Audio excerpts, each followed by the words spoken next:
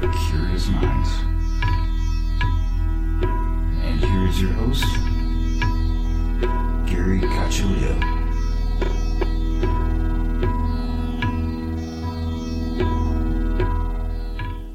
Welcome everyone to another episode of Everything Imaginable. I'm your host, Gary Cacciolillo. And before we get started, I want to thank everybody for listening and also thank the contributors to my show, who are executive producers Candace Sanderson, author of The Reluctant Messenger, and Joseph Simkovic, author of How to Kiss the Universe, and Ms. Aida, witch, psychic, author, and tarot reader, and a bunch of other things. And you can find her at www.misaida.com, MISSAIDA.com, and monthly co-host Jared Murphy, author of It's Not Aliens, It's Worse, It's Us. And this episode is being sponsored by Ginger Glasser. And you can find Ginger at tarotbyginger.com. And she is a psychic, a medium, healer, tarot reader. And I highly recommend her if you're looking to find out information surrounding a specific situation or major decision. She's definitely awesome to go to. And you can find her at tarotbyginger.com. And now, without further ado, our guest for today is Joshua Lewis. And he is the author of Finding Hope in the Afterlife. And he also has his own spirit communication app. Thanks for coming on. Oh, thanks for having me, Gary. So Happy to be here. So what got you into the paranormal world? Well, I was interested in it over a decade ago, and my partner and I, Nikki, just started really watching different programs on TV and seeing different things on YouTube, spirit boxes and EVPs, electronic voice phenomenon, just recorders, holding voice recorders and things like that. And so then eventually we just decided to get some of our own little basic entry-level things and take it out to the field, cemeteries and abandoned buildings and things of that nature. And we started capturing voices that were coherent. They were clear, answering us, telling us names, saying, "Help me," the light, things like that. Sometimes we'd get get out or something like that. But I knew then that there was something very real out there. Shortly after that, we started, feeling intuitive feelings, different things that were coming to us when we were out there. We were talking to spirit through the boxes and the gear, and then we would start to feel things, and we would say it, and then all of a sudden we get, validation through the box, and so that was really cool. My cat's trying to jump up. Sorry. And that continued on until the ability just continued to grow. And then with that came better responses, better evidence, better communication. So, 10 years later, here I am. I have a channel. Like you said, the book is out. The app is available, the free version on iOS and Android. Hope Spirit Box is free for anyone that want to try it. And then I have the pro version that is coming out, and by the time I think this will air, it should be out, available, which is the pro version, and that's an online program for desktop and laptop. So it's really advanced. It's evolved from when I first started. So I've used different, paranormal investigation equipment, EVP stuff, ghost boxes. I've made my own ghost boxes out of transistor radios that was scan the frequencies and things like that. Yep. How do you incorporate that into a phone app? Because a phone doesn't necessarily have all the abilities to scan frequencies and do things like that. So what is it that the phone is able to detect other than magnetic fields? It's a great question. It's a great question. I can only speak to my research for the last 10 years. I mean, I've watched other people. I've picked up on a lot of other people's things. You learn what to do, what not to do, other kinds of things like that. But all I've got is my own research. And if I do something and I experiment, then I find what the reality is or what I'm getting, the results are, and so I have to go off that. I used to think that the radio boxes, which of course are the first real spirit boxes, Frank Sumption's the one that really created the first spirit box, and other than what Edison and Tesla and those other guys were working on back, almost 100 years ago. But so it's scanning radio, like you said, and so it's at a fast rate, skipping different stations. I used to personally think that the spirit was waiting or plucking, timing a word in the broadcast and using it. Okay. That can happen where a word can come through. That could be a false positive because you've got forward speech coming from these radios, right? They're scanning radio stations. Now, if it's skipping at a fast rate, then you really shouldn't get too many words. It should just be like you're going to get very fast. So I realized that I had a theory that it wasn't them plucking words from the broadcast, that they were taking the bits of sound and forming their own responses. Okay. So if that's the case, then you don't need radio. You just need sound. You need to feed them sound. And if that's the case, then I don't want any forward speaking words in my app or when I'm doing a session. Okay. So what I want is human sound, but no words. I want, reversed, chopped up, slowed. So just, just really all gibberish. That's what I want. Okay. And that was the theory. And so when I tested the theory, they used it. They turned complete gibberish into words, responses, simple 1, 2, 3 word responses. Yes, I'm here, or I'm okay, I love you. And I was able to get these very clear responses using errant gibberish sounds. So when you're asking me, well, what is the app offering? The app has different sound banks of all human sound.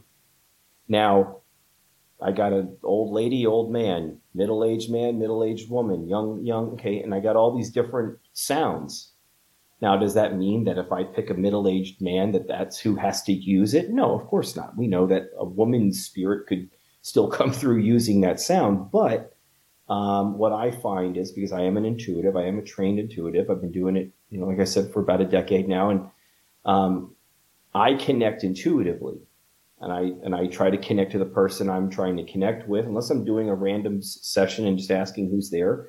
Radio boxes are great for that because you're going to get a mix of all kinds of sounds. But if I'm trying to focus on one person, I'll put on a sound bank that is similar to what I believe that person sounds like, and I invite him to use it. And so that's what we get. So that's what I think. I think that the spirit is taking gibberish and turning it into speech. I've heard, similar theories or similar devices that use something like that, where it'll, instead of using human sounds, it'll use different forms of white noise. And that too will sure. create some type of communication because it can manipulate the frequencies that are inside that white noise. Sure. Whatever you would call it, radius, spectrum. On that spectrum, the sound spectrum, I would say that when you're giving someone human sound, though, I think that and it's just, again, my personal opinion and my experience is that you're giving them this close to what they would want to use. You know what I'm saying? You can get EVP or just responses through a white noise generator or something like that. Maybe sometimes people have tested doing sound banks with like frenetic sounds, like just the that kind of, but that doesn't work as well. You kind of need, what I found is that you need human speech, but you don't want any forward speaking words, because a lot of these apps and a lot of them I don't think are very good. And I'm not saying it because I'm it's my app. I understand, but I just don't want to run a session and risk hearing something that's coming from their sound bank or either from the radio that is not spirit. I don't want that at all. That's so. So it doesn't use any type of like EMF or magnetic fields. No. It again. it's raw sound, and then what we do is we add, a reverb. We add an echo to it, and what that does is it takes a short sound wave and elongates it.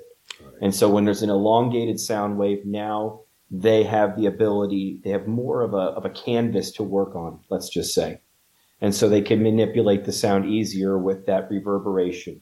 And so that's where they can imprint their response on.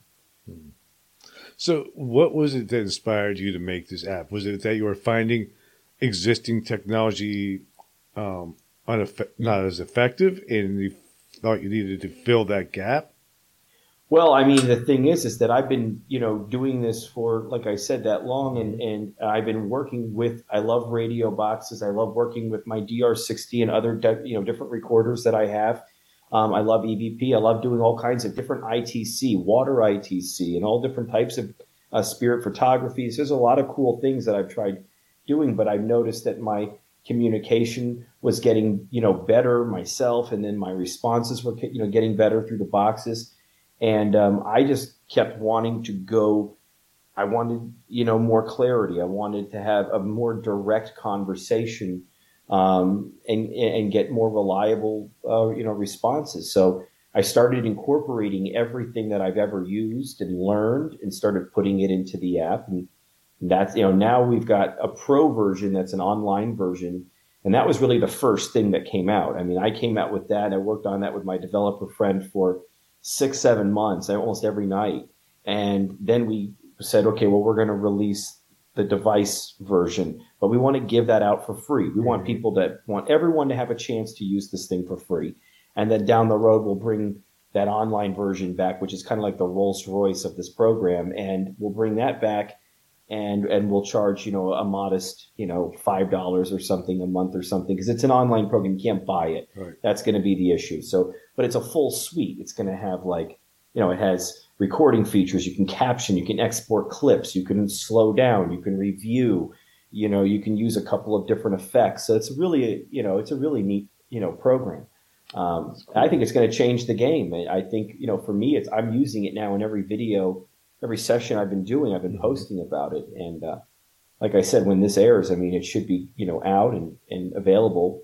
HopeParanormal.com, is where people can find it, Well, it is cool that somebody can spend $5 a month and have a piece of equipment rather than having to go and spend $500 on a piece of equipment.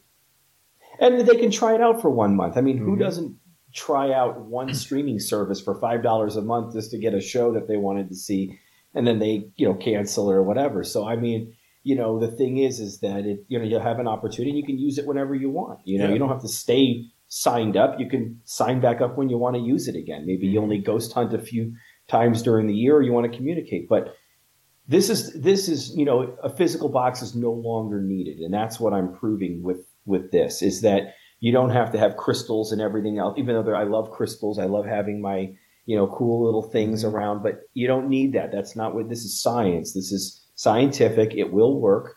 It is it's a research tool. It should be used responsibly. It's not like for entertainment purposes. This is, the real thing. And, someone should, do a grounding meditation briefly before they do these types of sessions and take it seriously. I think that's really how it needs to be treated. And, and everyone now like you said, for $5 can have it in their home or have a piece of amazing equipment to use. And all they need is a laptop or a desktop computer, So what's the point of spirit communication to begin with? Like, why do we do this? Why do we use seances and ghost boxes and mediums and all these different things that we're using to communicate with people that have deceased? That they're dead, they're not here anymore. So part of it, figure like, well, maybe the person's dead, so that's it. They're done. They don't have anything left to offer the living. Why do we reach out to them, and what is it you think that we're trying to get from them, other than reassurance of life after death? I mean, it's another great question you're asking, Gary, and I think that the answer started with that people were first in grief. and, they're missing their loved ones. So they want to know that life carries on and if their loved ones are okay. So that's what motivated people to really want to go after, spirit communication. Mhm. And then all of a sudden, not all of a sudden, but then at some point, you may discover that there's something there, and it's not just about maybe contacting your loved one anymore. Now it's about really finding out some deeper truths and understanding them. And, I didn't lose anyone that close to me that got me into this. I have since in the last 10 years, and I've reached out to them and I've had some really amazing experiences. But, it was really just me wanting to know the reality as much as that I could understand. Mhm. And then you hear a lot of help me's. I heard a lot of helps, and I'm going, well, I don't know what I can do. I'm not God. I don't know what abilities I have, but I know this. I have compassion. I have faith in a higher power, and I also can pray. I can do those things, right? Like that's the simple things that I can do. So I started doing that when I would go to these places and I'd hear those responses to help me. And then I turned my gear back on afterwards, and you'd hear a lot of thank yous. I feel it. I feel the light. I feel better. You heard things like that, a lot of thank yous. And that meant a lot to me. That felt good. That felt like I was maybe doing some kind of, otherworldly service. I don't know, other dimensional service. I don't know.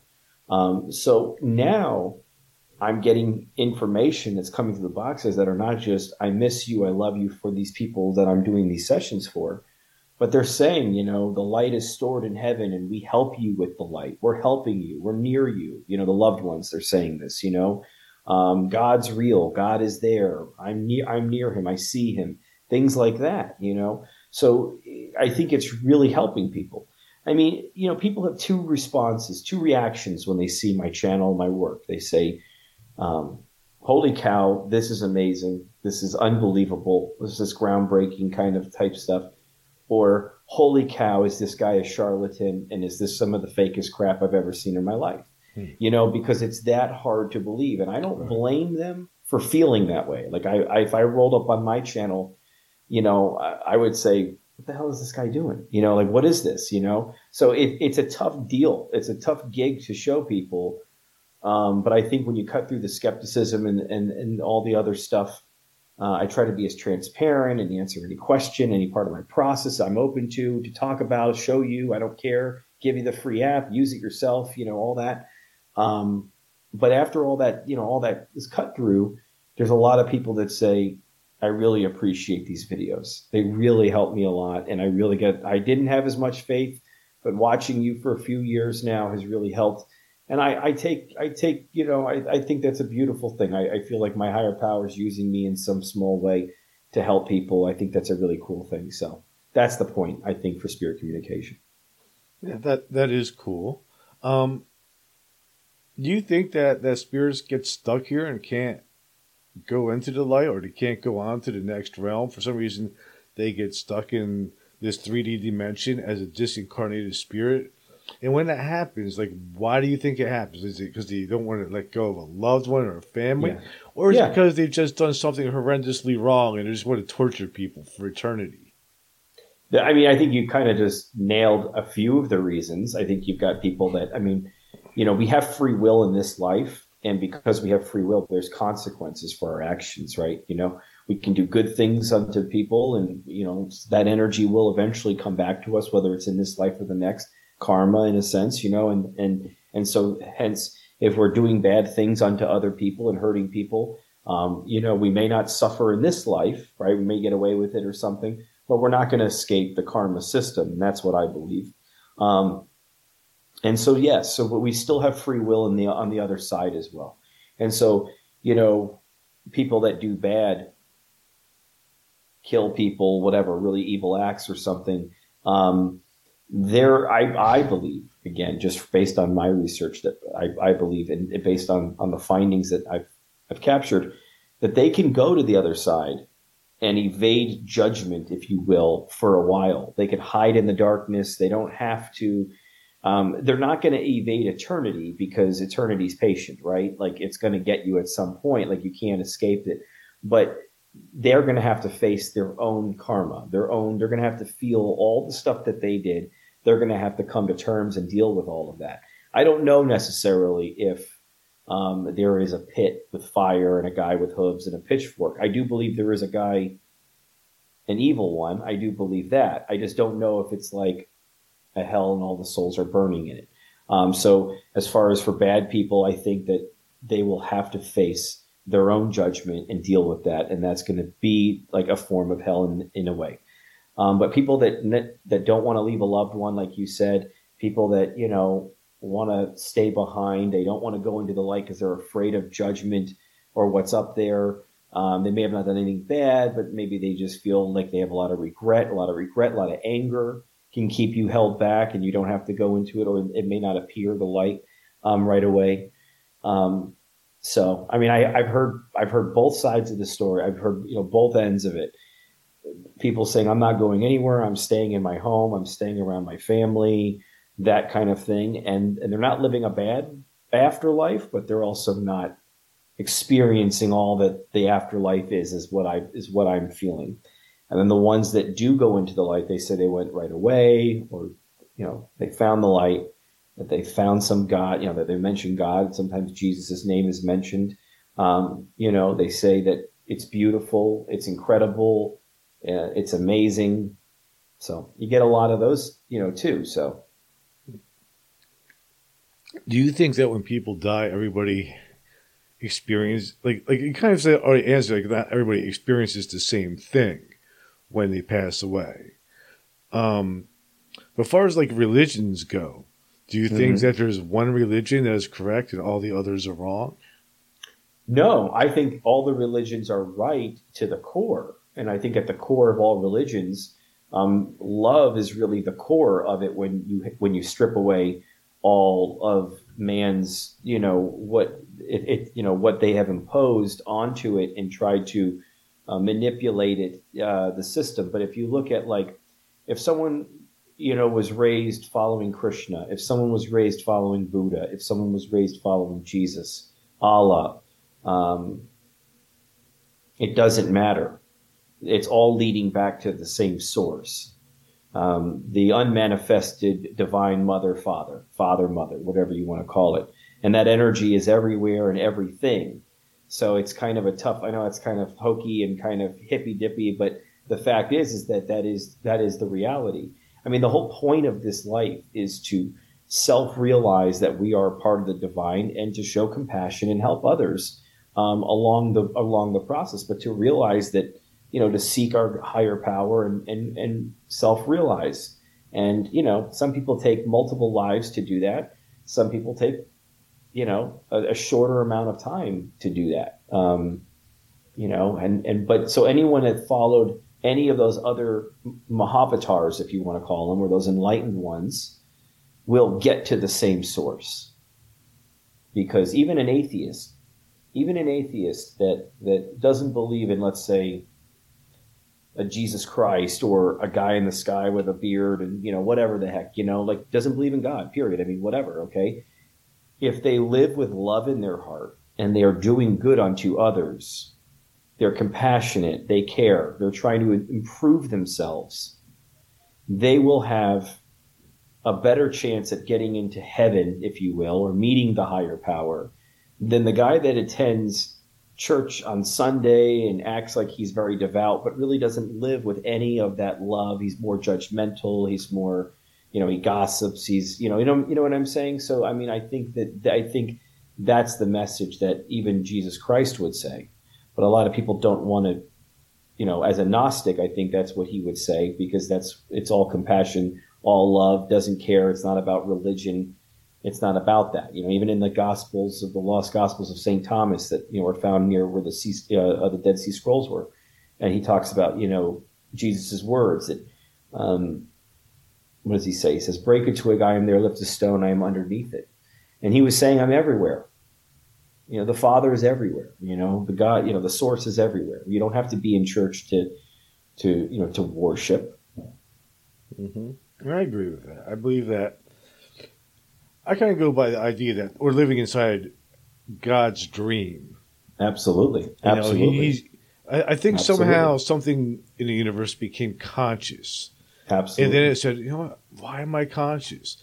And the only way you can figure out why it's conscious is to run through every probability.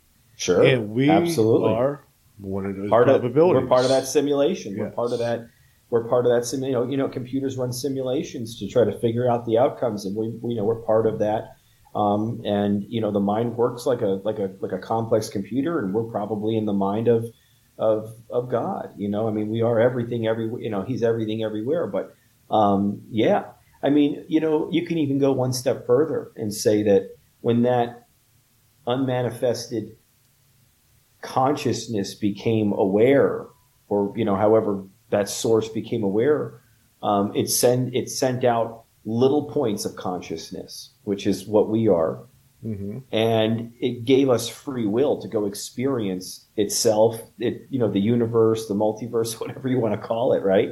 And then that source is now wanting probably us to return to it.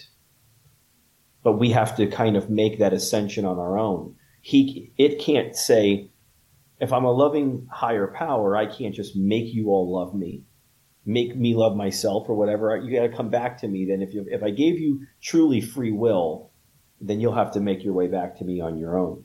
And I think that's what we're in the process of. Isn't that a weird idea? Like there's a God, a consciousness that is uncertain about itself, just like we are uncertain about ourselves, waiting for us to return to say, okay, you're good.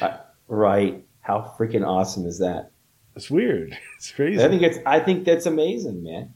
How weird is it that we're on a rock freaking hurling at 10,000 miles per hour or whatever the hell it is? It's insane, man. And here we are having a podcast interview on a hurling rock, man. It is. It's wild. It is wild that we actually exist. Absolutely. Do you think when you're doing spirited communication, do you think that you're only communicating with human spirits, or do you think that you also communicate with demonic spirits, angelic spirits, elementals, plants? I'll get some negative stuff sometimes. It's really rare. It's like 10% or less of the time I'll get something negative. And when I do, it's more like a troll on Facebook, some guy that just won't leave you alone in the comments. Mm-hmm. That's really kind of what it's like for me when I'm getting someone negative. I don't believe I'm getting, the majority of the messages are all positive and helpful and, really positive, beautiful things. So I think it's a really good thing. And that's why I've always felt that intuitively. There have been some times that I've captured responses about aliens, about ETs. I've captured, quite a few of spirit talking about them, saying, we've seen aliens, or there were spirits on spaceships. Mm-hmm. So there's some really interesting things that are being talked about on the box. And I'll tell you this, that it's very interesting that I find when you watch my sessions, I use a night vision camera a lot of times while I'm doing it. And of course, a lot of people try to film orbs with their phone. They turn on the flash and they rustle up the pillows and the blankets. And then all of a sudden you see this wave of dust coming flying by, and they go, look at all the orbs, and I get that. So, you got water vapor, you got bugs, you got dust, you got all those factors that when you're, so it is kind of rare. But when you're watching a ball of light enter a picture in slow motion and then go up and shoot out of my head or fly in and enter my box or something, that's not dust or a bug, and so these light anomalies, if you will, look very familiar to almost how some of the UAPs travel, some of the UFOs travel and stuff. It's like these balls of light, and so there's just something interesting about that. I know that there's what I believe to be the souls that are entering. When I'm doing my sessions, they're entering the box, they're connecting with me, which I'm letting them in that moment do. So I've heard some real confirmation about the existence of ETs.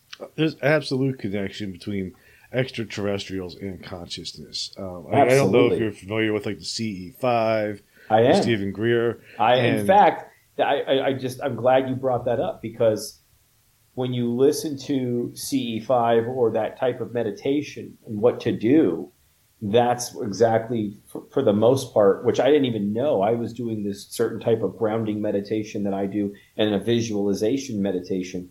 And I do that, and I have all my clients do that before a reading or a session. And then I heard part of the CE5 meditation, and I went, holy cow, that's like what I'm doing to connect with the spirit. So if I'm doing that to connect with the spirit, of course you can do that to connect with ET, alien life form, whatever, intelligent life on the, other dimensional, whatever. So yeah, absolutely. Yeah, I have a guest on regularly, Preston Dennett, and he has been a part of the CE5 with Stephen Greer. And he had told He's me got some of the best footage. And he told me a technique to do. I had never seen a UFO before, but I tried it, and I saw a UFO. So I'm 100% sure there's a connection between our consciousness and ETs, because I think maybe ETs somehow have figured out a way to traverse space and time using consciousness rather than using a physical ship. I just saw this TikTok, and it showed like they were like from New York, or like to go around the world, what it would look like if you traveled at the speed of light or something like that, and it was like 4 frames. It was like, like, you were just, and they were like, we're going to slow down the 4 frames. And it showed like over the ocean in Australia at one point, but it was like thought. It was like thought. It was like thinking of a place and then you're there. Mm-hmm. And I think that that's what they're doing, like you just said. I think that that's what I have to do to connect to spirit. I have to visualize them. I have to think of them. They're there. And then you see them coming in. It's really amazing. It's like a call. It's like a soul call. Mm-hmm. And I think when you're doing that exercise, like the CE5 exercise or whatever, and then you look up and all of a sudden you've got some kind of light like orb, but really high up in the sky, and it's moving, it's stopping, it's doing something that it's independent. There's something kind of intelligence there, and it's not a drone. You just made a soul call, a mental phone call, man. It's really awesome. It is. And one thing like this faster than the speed of light is the speed of thought, and scientists have even proven that through using tests in like quantum physics. That's a great point. You know what I'm saying? I just think of it as like light. The speed of light is like the speed of thought, but you are correct. I mean, I've heard that before. Is that it's faster? How did they clock that? Tell me the results. I hear you. It has to do though with like you have they split a particle and they separate it, one side of the world and the other. And since when you do that though, if you do something to one particle, the other one will react. That's why. So they were able to time that. Like it was impossible for them to time it because the reaction was instantaneous. Isn't that what they just? So either speed of thought is faster than the speed of light, or there's no such thing as time. Separation. It's that we're all like in that. It's not local. The universe isn't local, Mm-hmm. right? And that's what the Nobel Peace Prize I think was just. I think they were just, or that was about. But that's that string theory. I mean, the splitting of and the second that one rotates, the other one simultaneously rotates. Yeah, right. Yeah, I find that like fascinating how that's possible. It's amazing. And I also find it fascinating that yogis, like thousands of years ago, knew how to use their consciousness to do things. One of my favorite books of all time. Love it. My guru. That is the book. I practice Kriya Yoga. Yeah, Yogananda. Yep. He is the lineage, man. It's on the wall. I became a member of the Self-Realization Fellowship, and Steve Jobs. I mean, he made sure there was 500 copies at his funeral. George Harrison made sure to give these out and I would. I mean, I wrote a book, and I love my book. I'm just very grateful for my book. But I would say that even that, I would say, please read my book. I would say, read this book first. This is the more important book, clearly. And you know what I mean? And it's no ego at all. It's just about this is because what happened is that I found him, when the student's ready to teach your peers, and so around 18, I found him. But I already had been doing this research a while. And when I started reading it, I found that what he was talking about was validating what I was finding in my research. So that's how I knew that he was right. It wasn't just like, oh, I'm going to take the guy's word for it. I mean, I was like, and he says that. He says, don't just take our word for it. Put it to the test. Yeah. Really try you shouldn't just read the books. You got to live experiential. You have to have, experiences, So, yeah, anyone that doesn't have this book should have this book. Which is Autobiography of a Yogi. Of a Yogi, yeah. Yeah. And it's interesting, too, because he came to America, and one of the things that he was working with was, and it never got finished, which was that immortality machine. Was he working on that? Yes, he was a part of that. I watched Awake, and of course I've read most of his books. I didn't know about any of that. Yeah. If you watch, I forget the guy who created it. I'd have to look it up. Oh, I would love for you to say. But if you read about it, you'll see that Yogananda and some of his followers were involved with trying to build that immortality machine, which now is like mostly used for sounds and acoustics. But sound and acoustics has everything to do with what we're talking about. That's that's really interesting. You think you know something, and then all of a sudden someone drops something else on you. That's pretty interesting because you know what? I'm going to have to really do some research on that because when I found him and I was reading this and I was really just deep into the book and the experience and and I was feeling him every day around me. It was just really powerful. Now he talks about in his book that when students were worried about when the guru dies, what are we going to do? And he says, don't worry. He goes, the guru will still be there on this other side to be able to help you just as much, if not more, than when they were alive.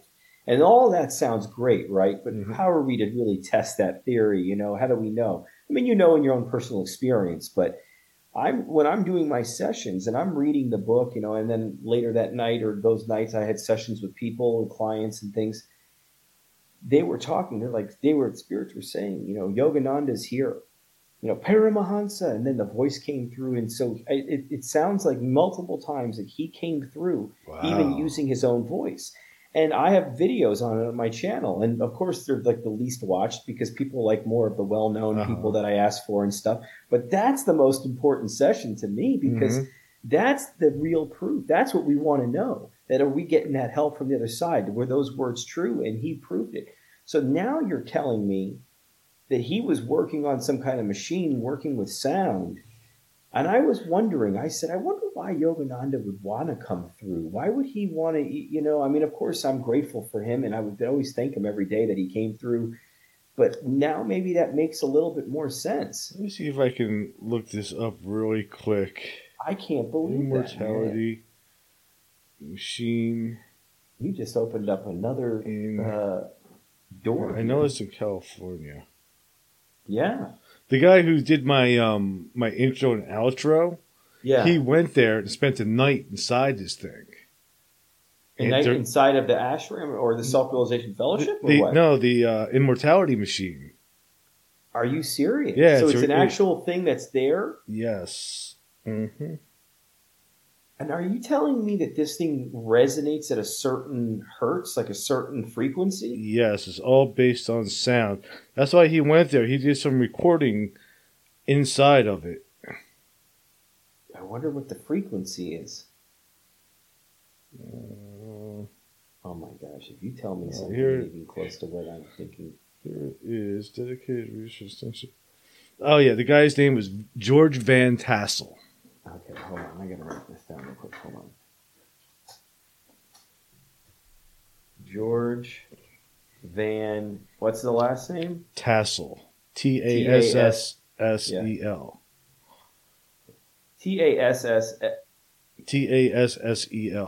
Okay, George Van Tassel. Okay, good. And it's the Immortality Machine? Yeah, that's what they call it. Immortality Machine. Wow, this is interesting. How have I not heard about this? This is crazy. It's just one of those weird things that... Well, no, because this is the thing, though. In my book, I talk about... Okay, so I was given a design intuitively back in 2014. Here's the design. Well, let me show you the picture of the Immortality Machine. Look. No. Gary, listen to me. Yeah, it's the same. How crazy is that? How crazy? What are you doing, buddy? What are you doing, man? Trying to build something. What? Oh my gosh, what the heck is that? That's exactly like the life piece. How many windows on each side is that? How many windows around that building, I wonder? I got 14 of these holes, and they all mean something. 3, 4, 5 on the top. So I'm going to have to say probably 10 or 12 on the top. Yeah, I got 14. I don't know. Oh my But I'm sure gosh. if I Google it and do more research, we could find out. And then the center part is actually spins. This part was supposed to spin here. You're blowing my mind. When I got this design, and I carved it out of wood myself because I got the design intuitively, right? Mm-hmm. I felt like this thing was supposed to spin at one point. Yeah. That's but what I didn't know what. The center axis spins. Okay, I captured a picture. Check this out. Oh, you're not gonna. I don't know if I'll be able to show you this, man. I captured a picture of a cloud. I looked up and I captured a picture of a cloud. Mm-hmm. And in the cloud, you're not going to be able to see it, but down here is a design, and it looks like the circle with a circle in the middle. I see it. You see it? Yes, I see it. And it looks like the life piece. I call it the life piece. Mm-hmm. And it looks like the design. And it's just this crazy thing. But so the whole thing about this is this. Oh, my God, this is crazy. Gary, hold on. I didn't know I was going to have this kind of interview tonight. Hold on. Check this out. Okay. So there's a lot of significance to the 14 points. Okay. There's a 14-point star that marks the spot where Jesus supposedly born. And it goes on. There's a number of different things. But it's a star-like design. But one day I belong to this group in Facebook called Cymatics, and they study Yeah, and that's one of the things too that I think is connected with this is the cymatics of it. Oh my God! Because that's why it works with sound. So now this is cymatics, and this is a frozen sound wave. And so what it is, this is the design. But what this guy did was freeze the design into ice. But look at what the hertz that made that. 111. 111 is known as the holy frequency. So if you go one step further, so it's making this design. Mm-hmm. It made that design, right? Okay. And it's the holy frequency. So then I go a little further and I look up about the holy frequency. And check this out. There are several ancient megalithic sites all over the world that resonate at frequencies between 95 hertz and 120 hertz. The Maltese Hypogeum, an ancient temple carved from rock, some 11 meters underground, dates back to 3500 BC. This temple was not only built to serve as a sacred place for spiritual practice, but also to resonate at exactly 111 hertz. But why? When an extensive study was done on ancient architectural acoustic resonant patterns and brain activity, the frequencies between 110 and 112 had a unique effect on the brain. The brain's activity lowered and moved from the prefrontal cortex, deactivating the language center and temporarily switching from left to right side dominance. This is the most highly evolved part of the brain responsible for intuition, creativity, empathic perception, and self-conscious awareness. So, dude, my mind is being blown. Gary, thanks for being the deliverer of that message, man. No problem. You might have been the missing link. You might have been the missing link that I needed, man.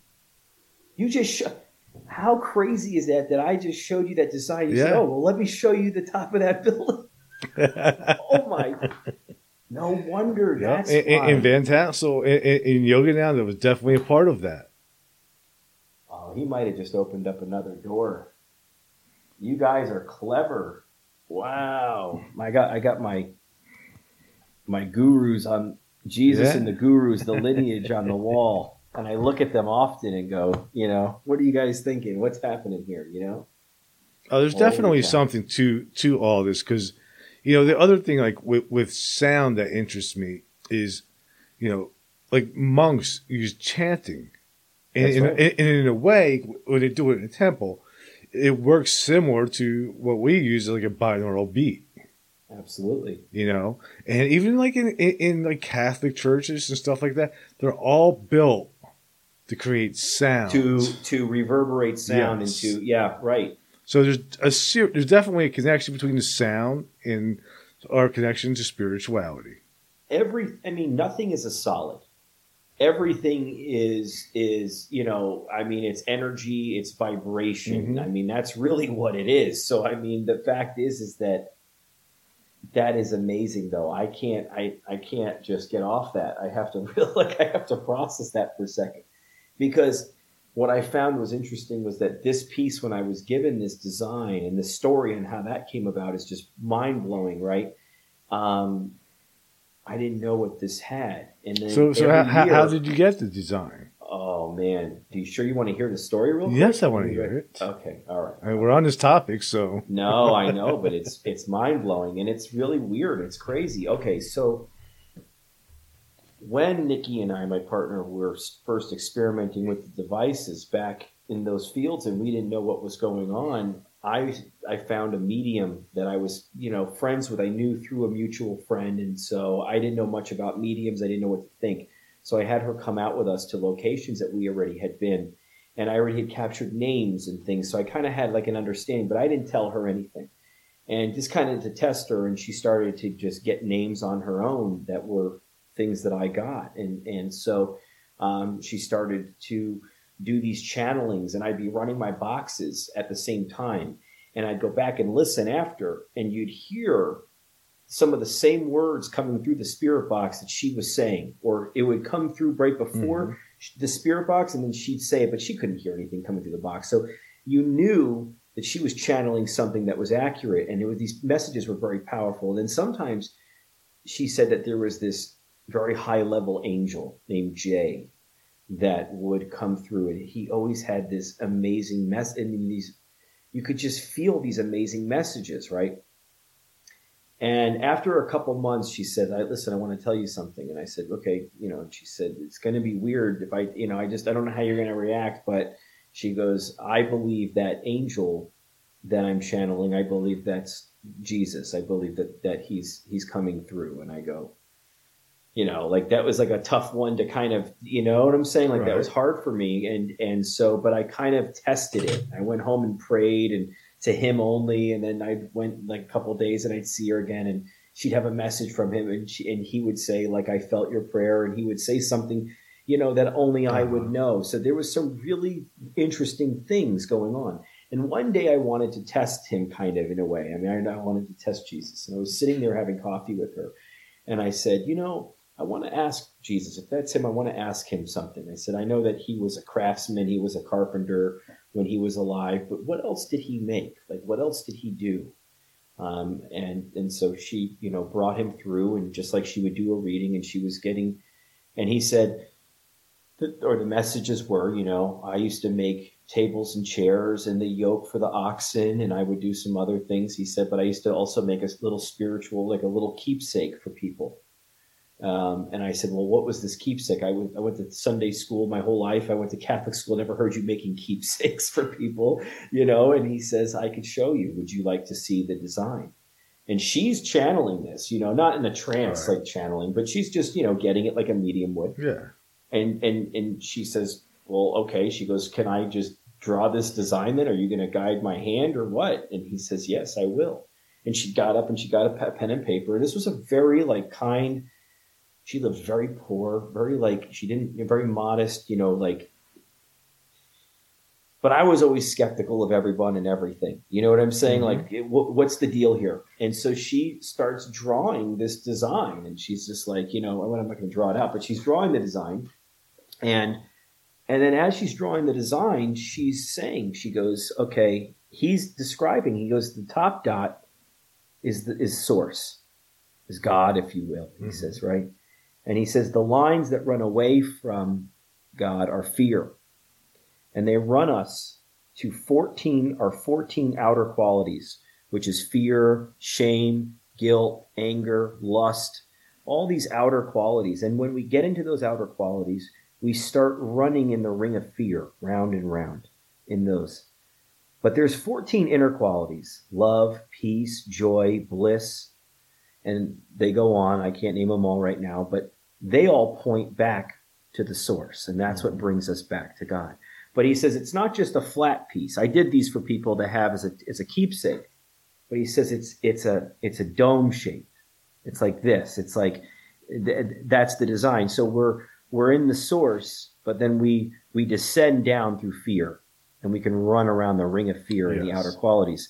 But then to ascend back, we have to go back to our inner qualities, which are the God qualities, right? And that will bring us back up. And that was this design. And as far as he goes, this design holds my whole word, he says. Now he said that. He goes, it holds my word. But the word is also a vibration. It's not just the scripture or whatever you want to call it. It's not just, which it does. It holds his whole teaching. It's everything you need to know in this one design. Mm-hmm.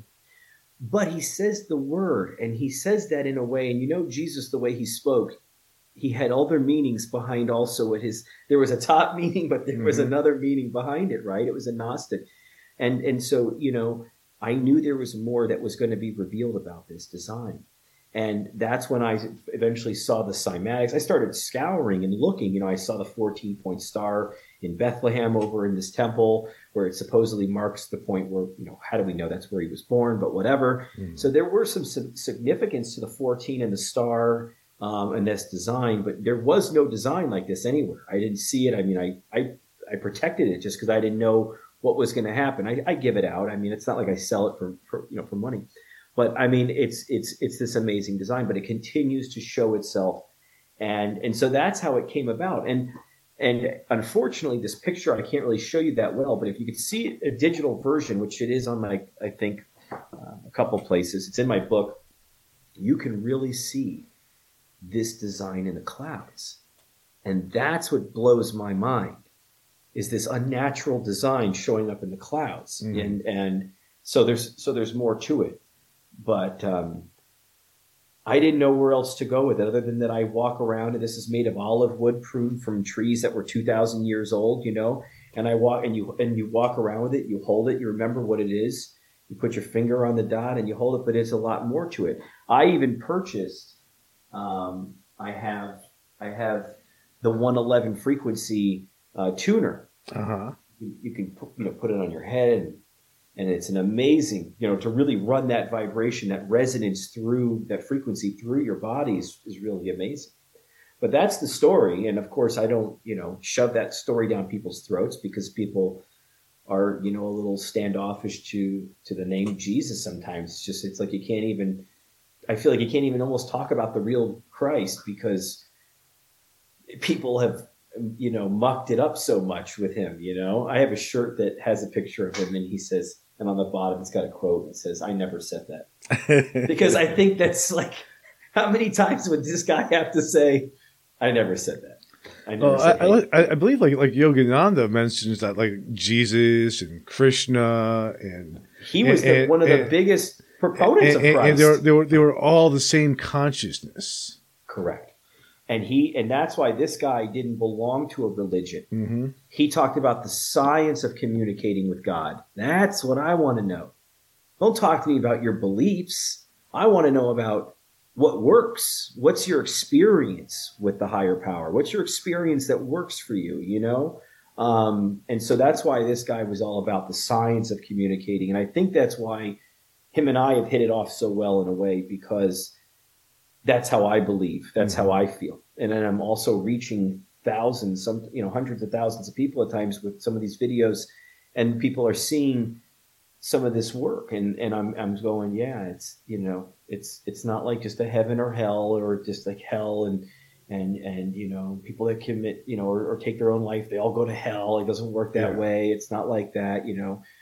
God doesn't hate gay people. I'm sorry. I hate to tell you that, but you know, he loves everyone. We're all his creation.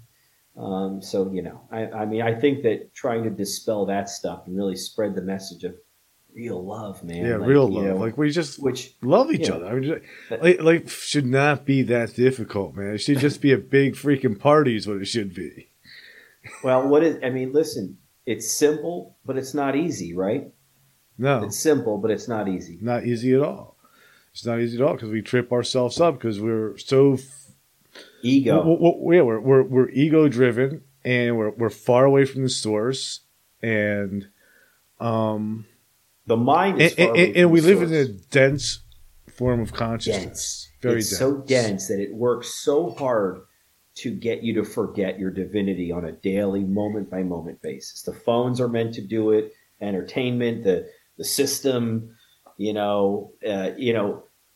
Yogananda talks about what the tree of, eating, Adam and Eve and the whole story about eating the knowledge. Mhm. And it's the brain is the roots. And if you look at the nervous system, and you take away the flesh and all the other stuff, and you've got this brain connected to a spinal cord that has all the different, all the nerves that extend out. And if you flip that nervous system over, it looks like a tree. And so to eat the fruit off the tree is to live in the five senses, to be only in the taste, the smell, the touch, the sight, the hearing, right? But when we internalize, we go within. That's when we stay within he talks about the spinal cord is the way of the Lord, because that's the highway. And you'll see a lot of times in my sessions, these spirits going, or these orbs, going right out the top of my head, sometimes right out the white patch of my hair. And they'll go right out. And that's, they're entering in. So it's like, this is just a vessel, man. You know what I'm saying? I think I have a party inside my vessel. Sometimes I invite my spirit friends and my soul, and they're all hanging out. And I don't think it's wild. I really, everyone goes outside to look for the answer. And we've all heard, you got to go within, man, right? But it's true. That's why they say it, because I remember when right after Anthony Bourdain died, I was reaching out to him, asking for him, and I was getting some of the most powerful communication I've ever received. And, can I say it was Anthony Bourdain for sure? No, of course I can't. No one can, no one can say for sure. But, I feel very confident that, that it was. The answers were very powerful and they lined up. But I was having to really go within and travel the universe, but I have going within to do it. And I really noticed that was the portal, that I was the portal I was the key, it was, the doorway to the universe. So it wasn't outside of me. It was it was within, that really showed me a lot. But how many times I've forgotten that when having to pay my bills or dealing with my kids or whatever else. I forget it probably 95% of the time. Right. But if we can remember it just a few times, maybe, each day, there's hope for us, I agree completely. It's interesting too, 'cause I was a huge Anthony Bourdain fan. Oh my God, I love the guy. Plus, I love the guy. Old punk rocker. Gotta love him. Oh man, he did all the things that I really loved what he was doing, what he did with people, how he lived his life, how he just, I don't know. And so when I was communicating, asking for him, there's only a few, I felt some great connections. I've asked for a lot of people, and it's very rare that I don't get anything there, that nothing comes through. But there's a few that I've asked for that just don't leave my psyche, and he's one of them. I really, it's almost like I connected with him. I felt like I did, like he does with some of the people on his show, and he would really sit down and it was just them, and he would listen to what they had to say and they listened to him. It was a real experience. So I don't know. I think it's pretty amazing. That is amazing. I'm still blown away by this George Van Tassel thing. I am absolutely. You can't fake that kind of stuff, because again, like I said, you're telling me something and I'm going, wait a minute, Yogananda and sound and acoustics, and then all of a sudden I hold this design up and you darn hold up that design and it is the same exact thing with sections and holes, but windows at the bottom. And that thing is supposed to spin. And early on, right after carving this, I told my friend, I said, I don't know why. I said, maybe I can put this on my spirit box. I said, but I think I need to put it where it spins. And I said, I think when it spins, it's going to create some kind of vortex or some kind of like energy field. I don't know how it's going to do it or what, but I said, and he kind of was like, yeah, try it, man, kind of like whatever, but I never really did. But I just think the connection with him is mind blowing, because sometimes some people are like, oh, what you do with the boxes. It's like, I know you believe in God, but like, this is so against them. And I'm like, it's not. It's not. It's amazing science. It's a beautiful thing. And if you're doing it with the right intentions and you have love and light in your heart, you're going to get some beautiful things like I've been getting. But, you have moments where you're like, oh, I wonder what Yogananda would actually think of it altogether. But I knew he was a scientific man because, everything he tells you about in this book, he cites references. He shows you sources. I mean, he gives you the real deal, so it's not like he's. And Van Tassel is also really interested in some of the other names that you mentioned, the makers of the Spirit Box, like Tesla and Edison and all those. Van Tassel was like, those were the people that he looked up to. I've never heard of him. So that's a real eye-opener for me. I'm excited to really dive down this rabbit hole once I get off with you, because this, I think you really, I don't know, man. I think you really just opened up a serious door. I don't know when I would have found this out. Who was going to tell me this? I'm like kind of looking around going, oh man, thank God for Gary coming through tonight with this. Almost 500 episodes. I've never had this happen. Really? Yeah. That's something else, dude. I've done a lot of interviews already, and I've had some really cool things that people have told me that, new stuff as I was sharing about it, as like almost like an ignorant guy sharing that this is what happened, and they go, oh, I know about this or this, and they'll tell me about it.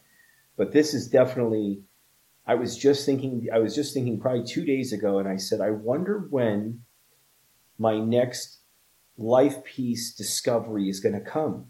So I guess I must have felt it coming or something. I didn't know where it was coming from or what, because when I say that, I found out the Hertz thing. I found out then there was the cloud thing, and then there was each thing. There's a bunch, and I listed all in my book. Like it's all in my book, but I'm going to have to either write a second book or make an amendment to mine, because I think that I don't, we're missing a big section now of this, because with what you just told me, and I don't know what to say. So I can't believe that I said, here, look at this. And you go, oh, here, let me show you. And when you showed it to me, man, I'm going, what? I would have never found that. Right. How did you find that? How did you hear about George Van Tassel? Because I didn't hear about this in the Awake documentary. So the first time I heard of him was an episode of Ancient Aliens. Okay. And I think even in that episode, they mentioned the connection with him and Yogananda. Do they really? Okay. I've seen a bunch of Ancient Aliens. I never saw that one. Yeah, it's an older one. Okay. But yeah, if you have I think Netflix, you might be able to find it. Yeah. I'm going to have to. And then, after seeing that episode, I got really curious about it and about sound. So I had also interviewed, a friend of mine who has been there, who did my intro and outro. It's all binaural beats. Right. So he told me about it, and I've interviewed, because the connection between sound and spirituality and sacred geometry and the cult and UFOs and angels, all this stuff is connected in my mind. It absolutely is. It's all connected. Anyone that compartmentalizes it is really just putting these blinders. They're putting themselves in a box. You got to get out of that. And what's interesting about this is that a lot of these discoveries and a lot of these awakenings, even with my own ability and with Nikki's ability, because she has an intuitive ability too, that came about when we started getting into this. And she even worked for a major psychic hotline and did very well. And, we both did. It's been coming. It comes around in December. A lot of it's in December. It's very interesting. I wonder, and here we are, a few days before Christmas Eve. Yeah. I mean, right now, this is going to air in whenever, February, but this is mind blowing, man. I'll definitely be sharing with you more about what I find, because I'm going to have to. Yeah, you have to keep me updated. Oh my God, I will. Of course I'm hoping. I will. I'm hoping I I'll made a come new back on. friend today. Oh, absolutely, man. I'll come back on and we'll talk about it, because wait till my patrons or my subscribers, followers hear about this. This is going to be, I mean, again, to me, it's a big deal. I think to some, what I think is a big deal to other people is not always. I know, because some people are just looking for the paranormal spirit communication. That's what I know, angle. but I'm not. I'm going. I want to go deeper. They're not looking for a connection to the ultimate source of reality. That's what I want, right? That's what I want too. And I mean, right. and I've followed all these paths. I've done paranormal investigation. I've, doing psychic stuff and remote viewing and tarot cards and cults and seances and, CE5. I've done it all. Yeah, and you had results with some of these things. Almost all of them have yield some type of result. Absolutely. Right. But at some point though, I mean, he says it's like, you got to find what you feel, and then you got to just stick with it and just go with it, because he's like, all of these roads are going to lead us to the same highway. But you know what I'm saying? It's so right. That's why I'm just like I'm just every day I'm a Kriya band. I mean, it takes me like almost an hour and a half to do my full Kriya. It's like the supernatural aspects of it are a side effect. They are. And he says that in this book too. That things like levitation and biolocation, all that is a side effect. Don't get wrapped up in that. It's true. And that's why when he makes those comments, I go, oh no, am I like really, like I kind of have a moment of like, oh, am I? But no, I don't believe I am. I think that I've just been allowed to do this in a way that I'm going to be able to share it with people to help awaken people to the reality of it. I don't, if I was just looking for the answers, I mean,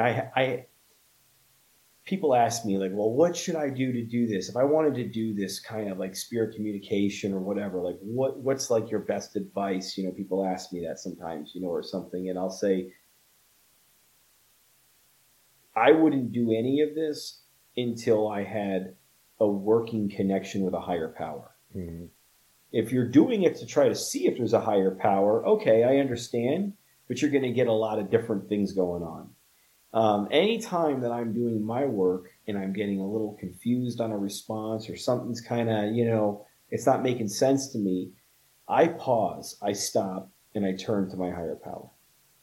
And that's really what I preach to people in a way. I really kind of say, listen, go to God first, or your understanding of a higher power. That doesn't mean you have to follow my God or religious God or any of that crap. We're just talking about, go to the source and ask for the source and say, source, God, Buddha, Allah, Jesus, whatever you want to use a Mahavatar, an enlightened person, you can do that, and then it will help you greatly.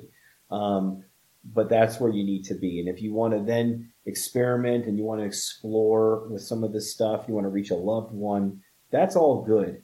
Mm-hmm. But I think if you go into the wilderness, without a guide or without some kind of gear in a way like a flashlight and, some other, prep stuff, I think you're kind of asking for, I'm not saying demonic possession and things like that. I think it's more just that you're going to be too susceptible to be fearful of things. If you're not, I feel very protected.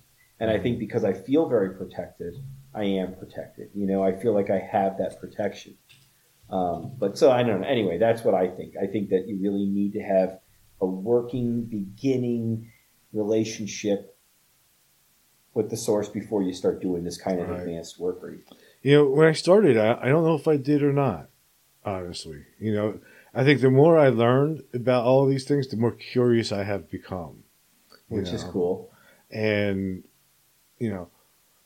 like I say, I believe that we're living inside the dream of some type of consciousness, and I don't care what you call it. Do you? The only question is whether this consciousness is benevolent or not. Okay.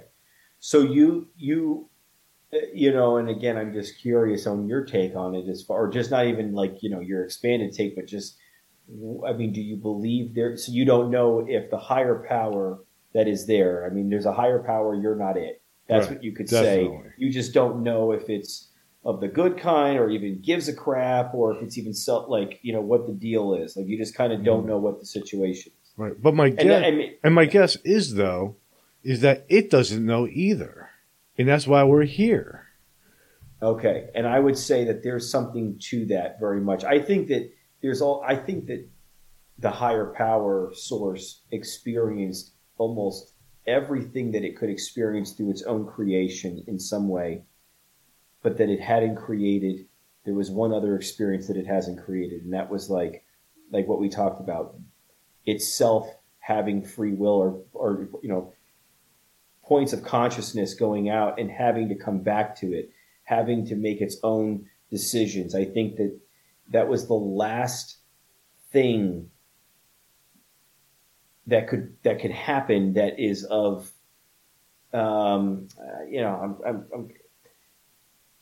anything can happen at that point. And I think that made it the real experience for the higher power, for the source. So I think that's just, what do we know? When we look at how the scale of things, micro, macro, it's ridiculous. We're not even the size of sand when you Right. look it's so ridiculous. Right. But if we are, if we're a drop of water and there's this ocean, we are still a part of that vast ocean. So we are still a part of something that is the biggest, while still maybe being the smallest. We still have, you know what I'm saying? Yeah. Even Yogananda talks about it. He goes, you talk about water inside of a jar floating in the ocean. And we don't know that we're floating in the ocean because the jar separates us. But once we're dumped back into the ocean, all of a sudden we're one with that source. Now, do we become lost? Are we nothing then at that point? And people ask that, and it's well, no, I don't think so. I think that we still have some kind of, I think that's the final. Yeah. Well, I know there's what I'm not because I've had a near-death experience and I was definitely still very conscious. Right. So you still had that individuality. But without all the trappings of this, right. There was no fear. Right. And felt when like you it was more of an original state. When you're without fear, it's indescribable. I'm sure it is. I get little bits and pieces of that at times in meditation. The peace I get in meditation is just being there. I'm just there, and it's like I'm just existing, and it's this beautiful, peaceful, blissful state, and it's such a wonderful thing. But everyone that I speak to on the other side that comes through the boxes, and whether they talk about positive things or they, it's mostly all positive, but they have their sense of humor, they have their personalities, they have. They didn't lose their memories of important things in their existence. So I think even the highest level, I think there's different levels of consciousness, and so I think those are different levels of experiencing the light, and it just gets better and better. But I think we can fluctuate between those levels. I think that just like we can have a bad day and a good day. I don't think that we get to one spot and we're just locked in now for eternity. It doesn't work that way. Then it's not an experience either. Then it's not. Right? Then we're in jail. Because experience is going from here to here to here to here. Right. If it was just staying in one place, then it would be no. That's a boring. There'd be no experience, I just can't imagine. And then there's also no relativity because there's nothing to relate to one situation to another. You have no comparison of things, no measurement. Right. That's So it has to be the way it is. I think that's why I've always believed everything is transient, except for our higher power, except for Source that's eternal. But the one thing that's constant is change. Change is constant, and that's why the Buddhists say suffering is due to attachment, and because we're going to be disappointed at some point. Because nothing lasts forever except our souls and the Source, which we are a part of the divine spark. So and that's why I believe you see these balls of light, because I think that's what they've said. That's all we are is light. Yes. And, you've got these bright balls of light moving in independently and doing all kinds of different things. And, that's consciousness. That's that's different, that's the souls moving around. Yet, as interesting as that is, and when you see those on camera, when I'm connecting, I'll see someone show up wearing a suit and still, what's interesting about it is that I've also, I do this meditation where I bring everyone through, like I said, a grounding when you bring down some cosmic light and you kind of ground yourself and you get yourself ready. And then you go through your third eye, you picture like a little version of you in your head going through a third eye window out a platform that leads to a room in the astral realm. And so you're like this large, like kind of transformer, and there's a person inside you. You come out your forehead and you walk across this plexiglass platform. You get to this room, and in that room is a great arena. It's a great laboratory, if you want to say, a place to do sessions. And I invite the spirit to come to that room, and so they'll walk in a door, and and I'll put chairs out. I'll put some chairs out. I'll have a table. I'll envision a table. I'll envision a flower that I can give them, as a thought form. These are thought forms, These are actual forms, objects that are vibrating at a higher density, a higher frequency, and so they exist, but just not in this realm. And so what I found, and I was always taught about thought forms from different intuitives over the years and stuff, but I didn't realize until I started really doing that during my sessions. And then I would say, well, I see this. I just put this wooden chair out and it's by the table and it's on this and there's a vase on the table. And they'll say that, the flowers are beautiful. I'm sitting in the chair. So they would confirm that they were interacting with those thought forms. That's huge. That was a big discovery for me. That was big time. Yeah, that's really cool. Oh yeah, you can hear them. That's why I'm sitting in the chair. They said so many different things. I love the flower. I see someone wearing something, and I'll say, I see you wearing this or something. Is that right? Yes, I'm wearing that. I have that on. They talk about sleeping. They talk about working sometimes. They talk about eating sometimes. They talk about a lot of things that are still very physical in a weird way. So I don't understand. I think that it's like that Westworld movie or like Westworld show. It's like kind of like they're in another dimension, but that has some kind of physicality to it. It's not that's my understanding that there is another sort of physical dense dimension. I think that's so. Right next to ours. I believe so. Where food and things like that are still needed. Yes. And then after that, there's other dimensions where it becomes less and less physical. They talk about, Yogananda talks about the three bodies, right? You got the physical body, you got the astral body, and then inside. So, okay, the physical body, inside the physical, you got the astral that looks like a body, but it's an energy field, but it looks like it's got arms and legs and a head. And then inside the astral body is a causal body from the causal realm. And that's really where heaven and the light is from, where the yogis and the enlightened ones are most of the time, correct? And so I don't think we're a bunch of dust balls just kind of bumping into each other and talking to each other. You know what I'm saying? I think that, I do think there is that physical realm. But I heard a couple spirits talk about that there have been spirit that have died, their astral body died, and they went higher. So it's almost like there was another death on the other side that the astral body goes through, and then they now are rising to a higher levels, kind of like what you said. So, I mean, I don't know how to understand that, comprehend that, yet. But in addition to seeing these beautiful lights moving around me all the time in my sessions, they are constantly talking about, I'm going to rest. It's too late. I was waiting for you. I'm tired now. I'm going to go to sleep. I'm going to go eat. I was working, they have all these things that they are saying that they were doing a lot of, so I don't, sometimes they've talked about having machinery and having the types of equipment. They they have a box on their side that they're working that's connected to my physical box. Makes I mean, sense. yeah, I mean, right? It's like the cans on the string. Yeah. Right? In a crude, in a very basic way. And there's some astral cord that connects them somehow.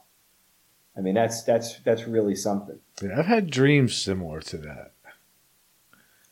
And, dreams are such an amazing, easy way for spirit to communicate with us. It's a very simple, a very safe and simple way for the most part for them to communicate with us. So, I mean, if you've had dreams like that, I mean, I wouldn't say that's just your subconscious throwing out, repressed shit or something. It's actually something, maybe a download, a message from your guides or something.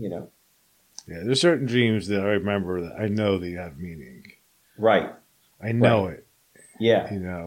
Yeah. And I have to spend the rest of my life trying to figure out those little clues. I've had a lot of really cool, amazing meditations. I've had some really powerful things, but there was two that I remember that were interesting because one was I was in the middle of the meditation. I was really in a very deep theta state and really, in a good place.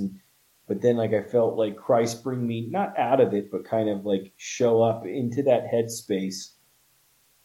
And he's like, come on, I want to show you something. And we flew out, and then we went into the ground, and we went deep within the almost the core of the earth. And I'm like, this is so weird and very non-Jesus like. I feel like I don't know. I always judging things. It's all we do. We judge things. I'm like, what the heck is what the heck is this? Is this real? Is this real? And he showed me this that there was some kind of civilization down within the earth somewhere. And he was showing me this, and that was a very strange thing, and I had never heard anything like that. And then a few weeks later on Gaia, the channel or something, they were talking about that. And I thought that was very strange, right? Maybe I was just being shown a little bit of something that's true.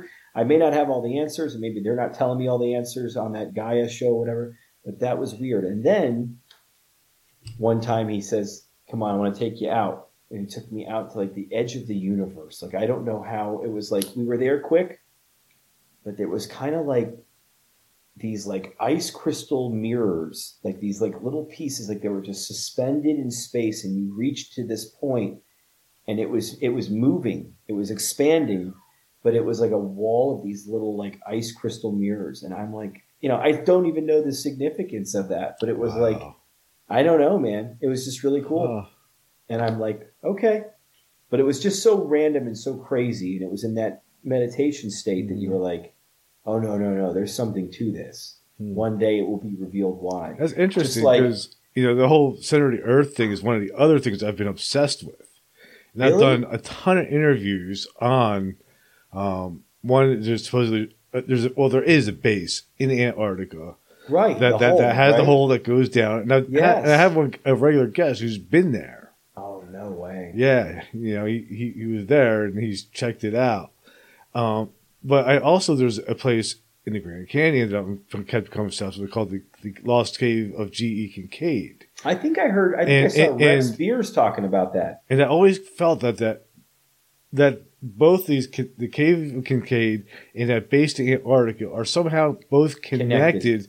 So some kind of ancient civilization that lived inside he showed the earth. He showed me that there were these lights. I mean, there were these massive. I mean, it was very big in size, but there were lights. There were somehow these light sources above that would illuminate, and there were things that would grow, and there was all kinds of stuff. So I mean, it was very interesting. Of course, I started seeing this stuff, on Gaia and other things like that. Mm-hmm. But I mean, this was brought to me in meditation in a very weird way. And I thought that he showed it to me so that he knew that maybe in a few weeks I would see something and that I would believe more of what he shows me in meditation. I think that's why that was important, because I did see something about the edge of space, that they think they know what's at the edge of space or something. And it was kind of similar to what he showed me, or what the theory, the scientist theory were. And I thought that was interesting, and I'm like, oh, wow. So 2014, this design comes about, and here we are, 2022, and you're, inadvertently dropping some potentially very serious discovery, but that didn't come almost 9 years later, or 8 years later.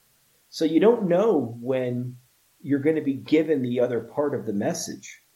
You know what I'm saying? Yes. Huh? I guess it takes patience. It takes some serious patience, dude. Faith and patience. Or right? lifetimes of patience, possible. Right. Yeah. Who's to say you're going to get this? Whatever the message is going to be delivered within a year or a timely manner that according to you or how you want it to be. Yeah. As far as the universe is concerned, probably there's no time anyway. Right. We're just experiencing it.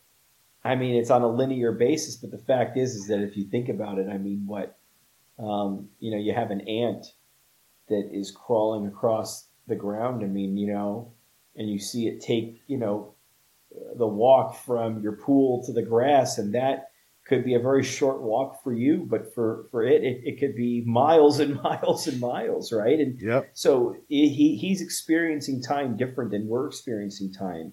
And so that's got to be the same. I mean, they say everything that, ever was, now, and will happen, it's all happened at once. And if you're talking about an explosion that's happening over, a huge distance, well, then sure, it's going to feel like billions and trillions of years for us, maybe. You know what I'm saying? I mean, who knows? Wow. Yeah, man. I mean, we look at that light in the sky. I mean, we look at these stars. I know, and they're already gone, right? Some of them are gone. I mean, if someone was out that far, you could look back at Earth and see dinosaurs. Yeah. I mean, that's crazy, man. That's It is freaking crazy. nuts, dude. I love that stuff. I love it too. Because that's what I'm, I think that's where I differ in what I do. That I think everyone's interested, but I'm willing to talk about all these things, with anyone about it, because it's not, just about paranormal. I mean, that was the first few years of what I did, but now it's, ITC, man, instrumental transcommunication. It's intuitive. It's mediumship. I've worked on telekinesis and PK, man. I've moved things with my mind, man. I've got it documented. I write about it in the book. I've done astral projection. I did an experiment where I said to 3 people on 3 different nights, I said, okay, I'm going to visit you in spirit tonight.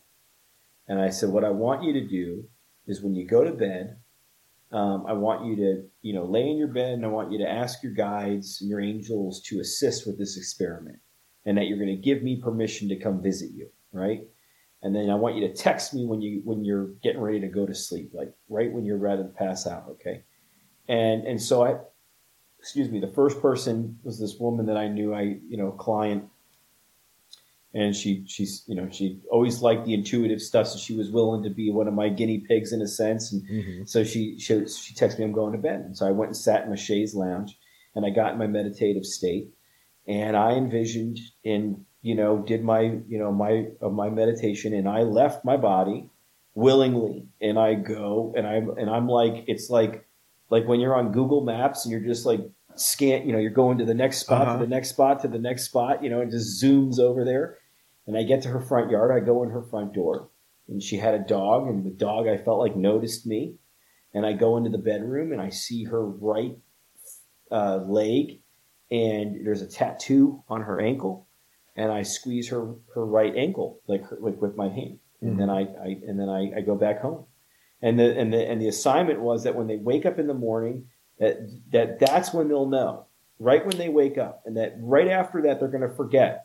So you got to really, the minute you wake up, you're going to know right where it was that if either it worked or it didn't. That's really how it goes. And so she sent me the next morning. She goes, my right ankle.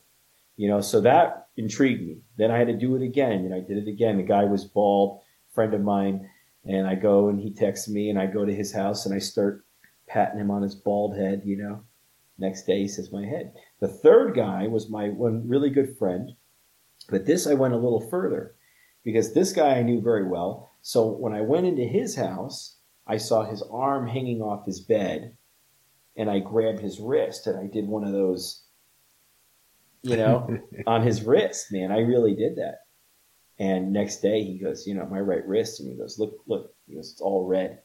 It's all red right Oh, now. wow.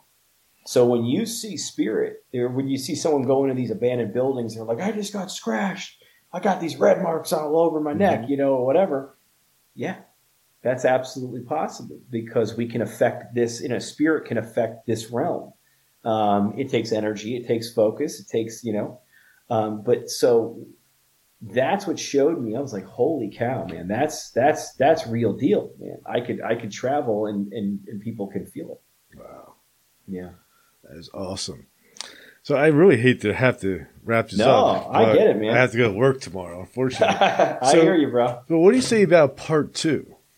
Oh, absolutely. Let me do a little bit more of the research for what we just discovered, what I just discovered here. I'd like to bring some of what I'm finding, man.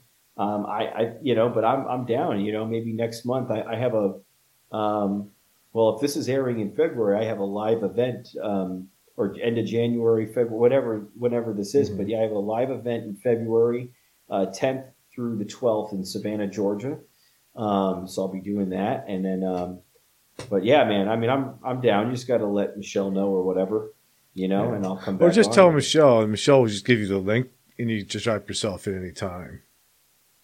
How? What do you mean? Like, I have a calendar, and she'll send you a link to my calendar, and then you can just book yourself in whenever you want. Oh, okay. Because some of her guests, like sort of guests that she sends me, are regulars on my show. So. Oh, they are. Okay. Mm-hmm. Okay. Yeah, I'd love to come back on, man. I really enjoyed talking with you, and I'm just really grateful for you being inspired enough to share, what you felt, man. Because I don't know how to react. I mean, I just don't know what to say, man. I don't know when you showed me that picture. I mean, we need to turn that moment into a TikTok or something, or show that as a clip, because that's a really powerful moment, man. It's like two connections, man, going bam, making a solid connection. That's pretty powerful. Yeah, it was awesome. I can't wait to look up this whole thing. So before we wrap it up, where's the best place for my listeners to find you? Yeah, hopeparanormal.com. Hopeparanormal.com. You can get my app, events, my book. I have got classes I'll be teaching again soon, virtually. Group sessions. I offer group sessions for people. They want to be a part of my group sessions. I'm asking for their loved ones once a month, or if they want to book private readings or box sessions. So hopeparanormal.com. All right. So there'll be a link to that in the notes of this episode so my listeners can find you. Yeah, awesome. That's great. Thank you, man. That's perfect. Well, it was a pleasure having you. We'll be definitely doing this again. Absolutely. And just hang on for a moment while I play the binaural outro by the guy who has been to the Immortality Machine. Immortality Machine, man. That's awesome, dude. I can't believe it.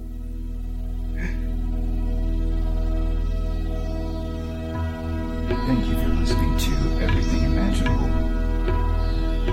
You can reach Gary at everythingimaginable2020.com or message him at everythingimaginable2020@gmail.com. He's also on Facebook, Twitter, Instagram, and LinkedIn. You can buy t-shirts, coffee mugs, and other merchandise to support the cost of producing this podcast. Click on the merchandise link at the top of this page, www.everythingimaginable2020.com. You can also buy the book Enlightenment Guaranteed. It's the only book on Zen that you'll ever need. You can find it on Amazon, and it will change your life. Because remember, everything that it says was first imagined. If you loved what you listened to today, don't forget to rate, review, subscribe, and share. Again, thank you for listening to Everything Imaginable with Gary Cochilio.